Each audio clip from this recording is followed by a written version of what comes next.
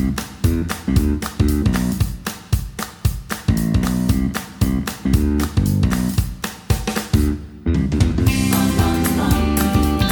I'm Angie, and I want to welcome you to our podcast. We are the Faith Lift Sisters, for women who love Jesus and who have committed to spending time together studying the Bible and growing in friendship with each other. We love being together, and we hope that you will enjoy your time with us. All right. Well, we are finishing up the book of Ruth today. We are wrapping things up. We are in chapter 4. And Ruth has had a baby with Boaz. They're married. He has kinsman redeemed them all, right? So Right. now we have at the middle of Ruth 4, actually it's kind of the end of Ruth 4. Then Ruth has a baby, and they have said, like, all of the women of the city have just rejoiced, and they have heaped lavish amounts of praise onto Boaz and onto Ruth, because remember, she's been declared better than 7 sons. And we hear that even today, Ruth and Boaz sitting in a tree. Oh, wait, that's not from the Bible. Sorry. You're right. Sorry to interrupt that great intro. They were sitting in the threshing floor. There you go. Yeah. They were not really. not That's smooching. not what they were doing.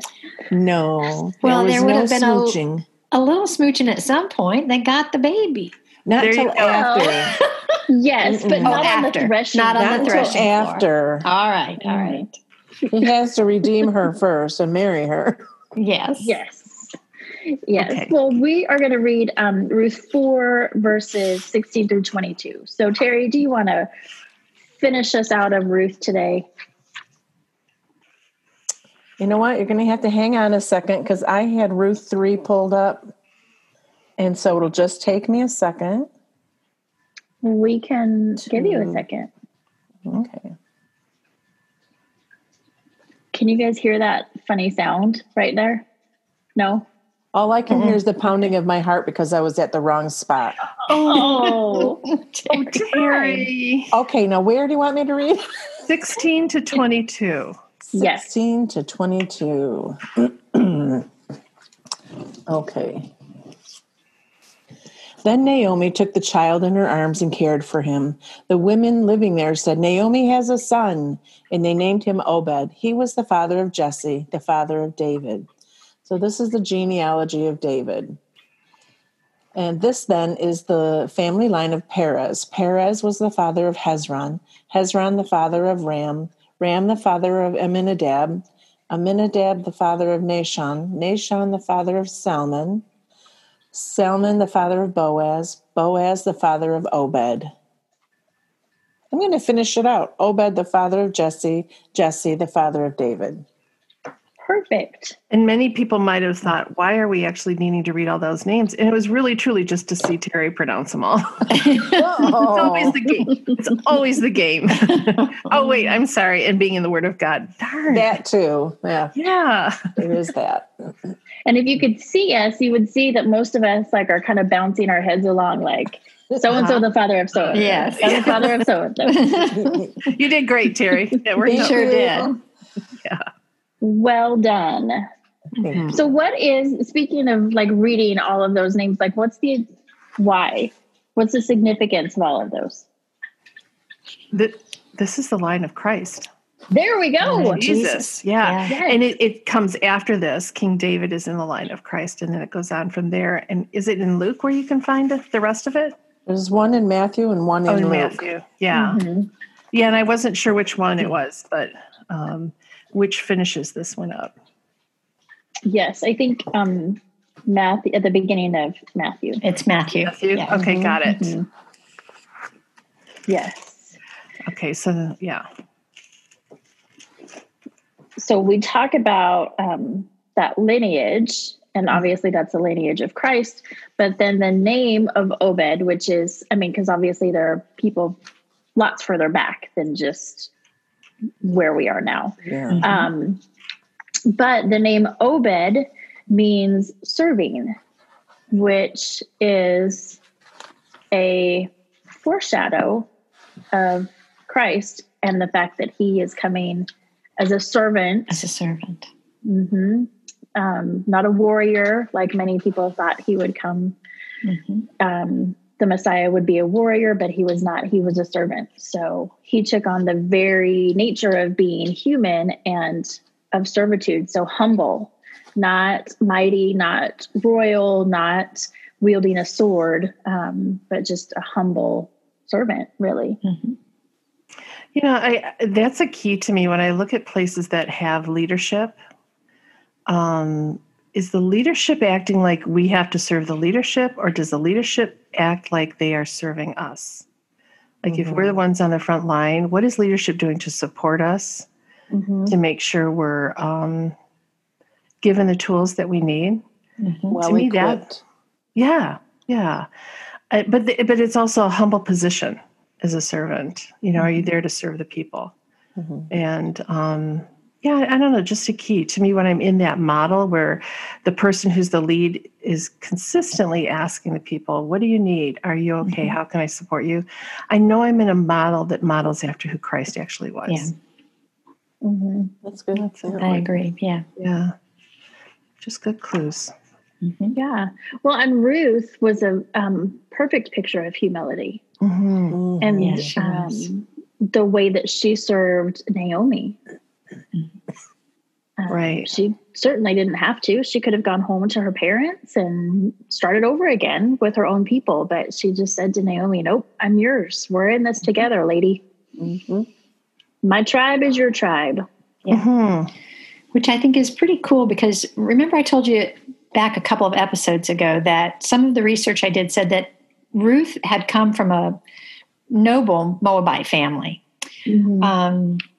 And so we saw later on in 1 Samuel that when David is kind of trying to figure out the call of God on his life, he goes to the king of Moab and says, hey, can my mother and father come and stay with you for a while?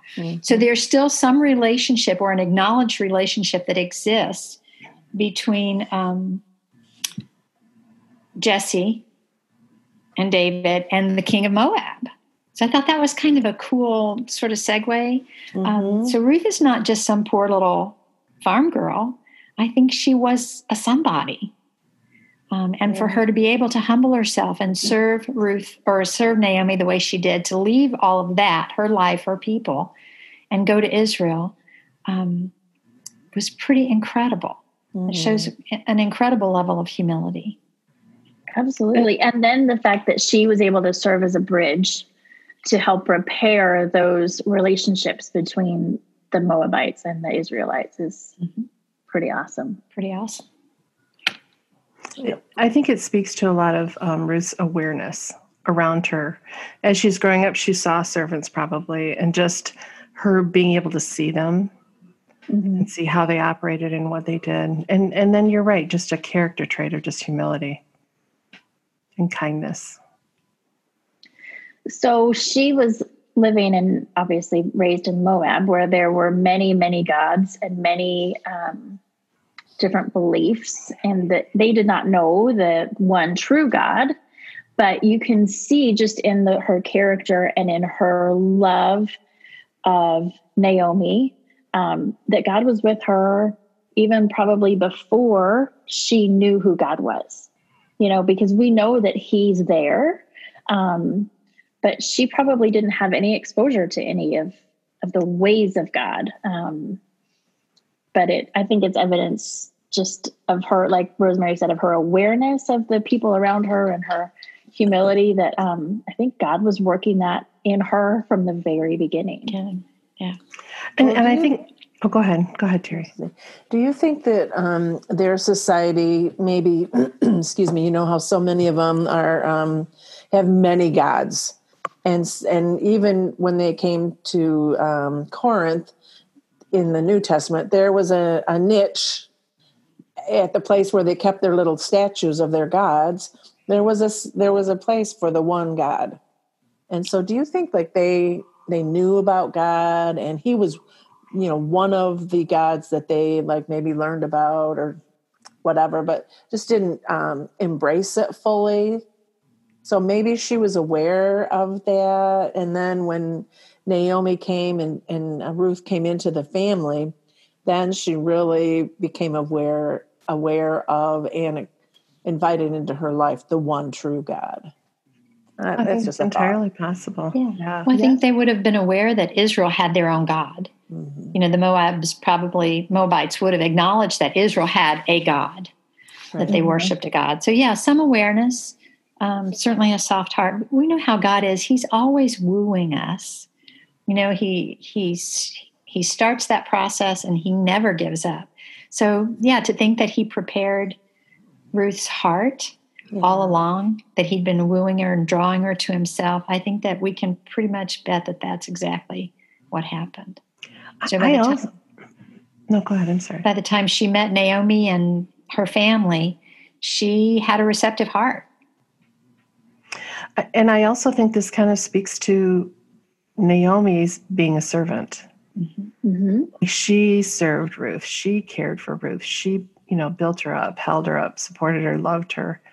Both her and Orpah, she just was a model of a servant. Yeah. And how that really played out later in her life. Yeah. So they had this baby Obed. Baby. Yeah. And there's this from Margaret Hess, there's a quote, "All rejoiced over little Obed. Ruth would have rejoiced that her heir would carry Mahlon's name." So Mahlon was Naomi's son that Ruth married. Mm-hmm. Naomi would rejoice that Elimelech's family line had been revived. Mm-hmm. Ruth would also rejoice for Boaz's sake because the child would brighten their home. And she would rejoice for Naomi's sake, who now possessed a line of descent. This baby really took care of a whole lot right here. It was a really important baby. Boaz would rejoice over the joy and consolation of Ruth and Naomi. Naomi would rejoice that God was no longer dealing with her bitterly, clearly.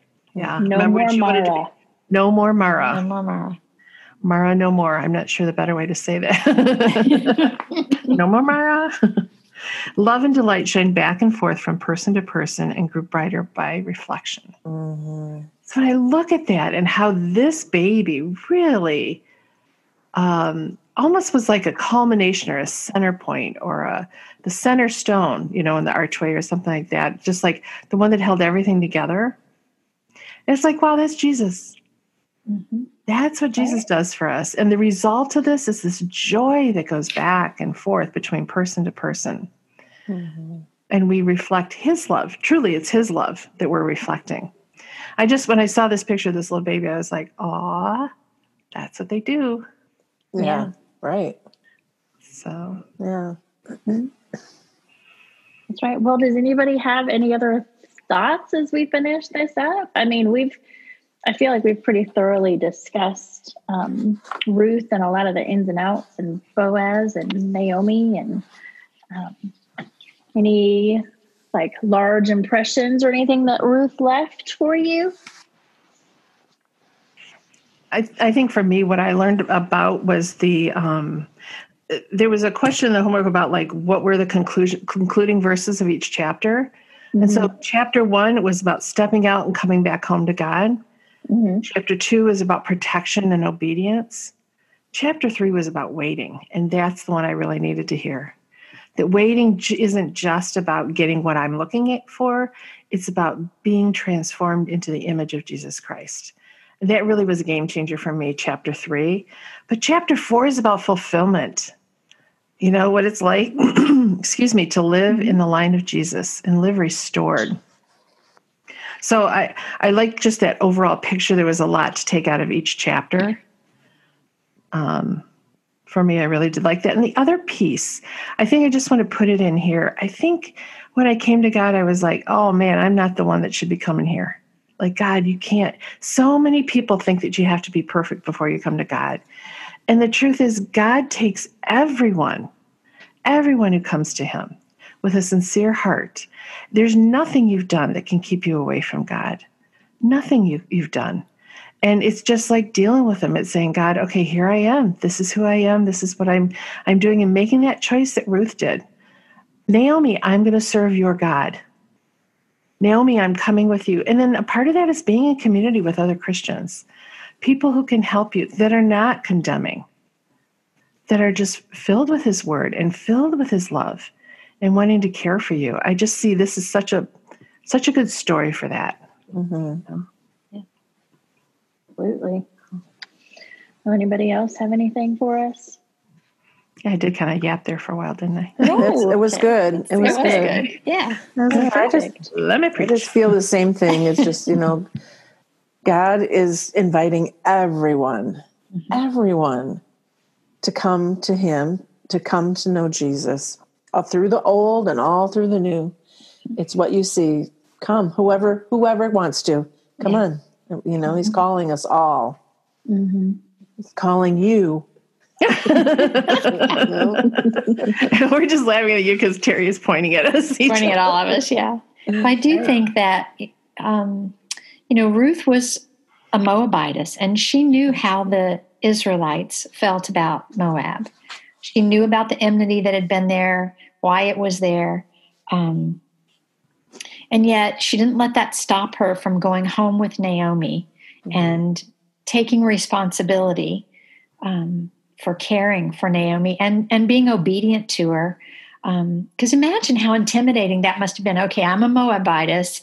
Now I got to go out in the field because, Naomi told me to, and try and get, the leftovers for us so that we don't starve to death. I mean, when I think about that situation, that had to have been a little bit overwhelming and a little bit intimidating. And yet Ruth goes. There's really not any discussion about, gee, are they going to hate me? Are they going to be mean to me? There's none of that. She just steps out in faith and goes out into that field and lets life unfold from there according to God's plan. Yeah, this is, to me, a story of her doing the next right thing, just doing the next right thing. She didn't have to have it all figured out and all planned. How could she have known she was going to be in the line of Jesus? Yeah. Yeah, of course not. Yeah, no way. Yeah. Yeah. And so I just see this as just Ruth following Naomi and God. Yeah. Right? And then just doing the next right thing. And so it's like, okay, I'm in the field, but I'm going to be really good at this. Yeah. I'm going to do my very best at this. And so there's a lot of aspects to the story that I really loved. That's a great one. Yeah, it is. A good one. So shall I pray for us? Yeah. And sounds close great. this out for today? All right. Yeah. Father, we're so grateful for the love that you have shown to each one of us and for the love that you have shown to people all through the ages since the very beginning, Father. We thank you that you never give up on us, that it doesn't matter who we are, where we come from. It doesn't matter what nationality or race or religion or anything else. Wherever we start, you don't see that. Jesus is able to penetrate our hearts and bring him and make us a part of your family. And so, Father, we cannot express our gratitude to you for that great love and for your forgiveness and for your mercy. Father, it's been great studying about Ruth and Naomi, to see their faithfulness and their courage and their willingness to look to you and be obedient to you. Father, I pray that it will always serve as a great reminder to us that you can redeem every situation.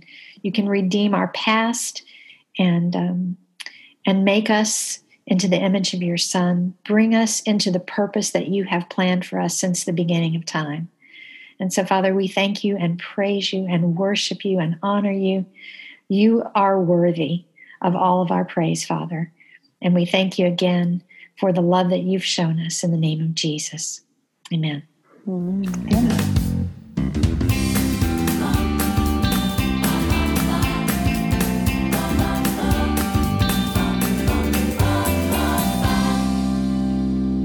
And cut.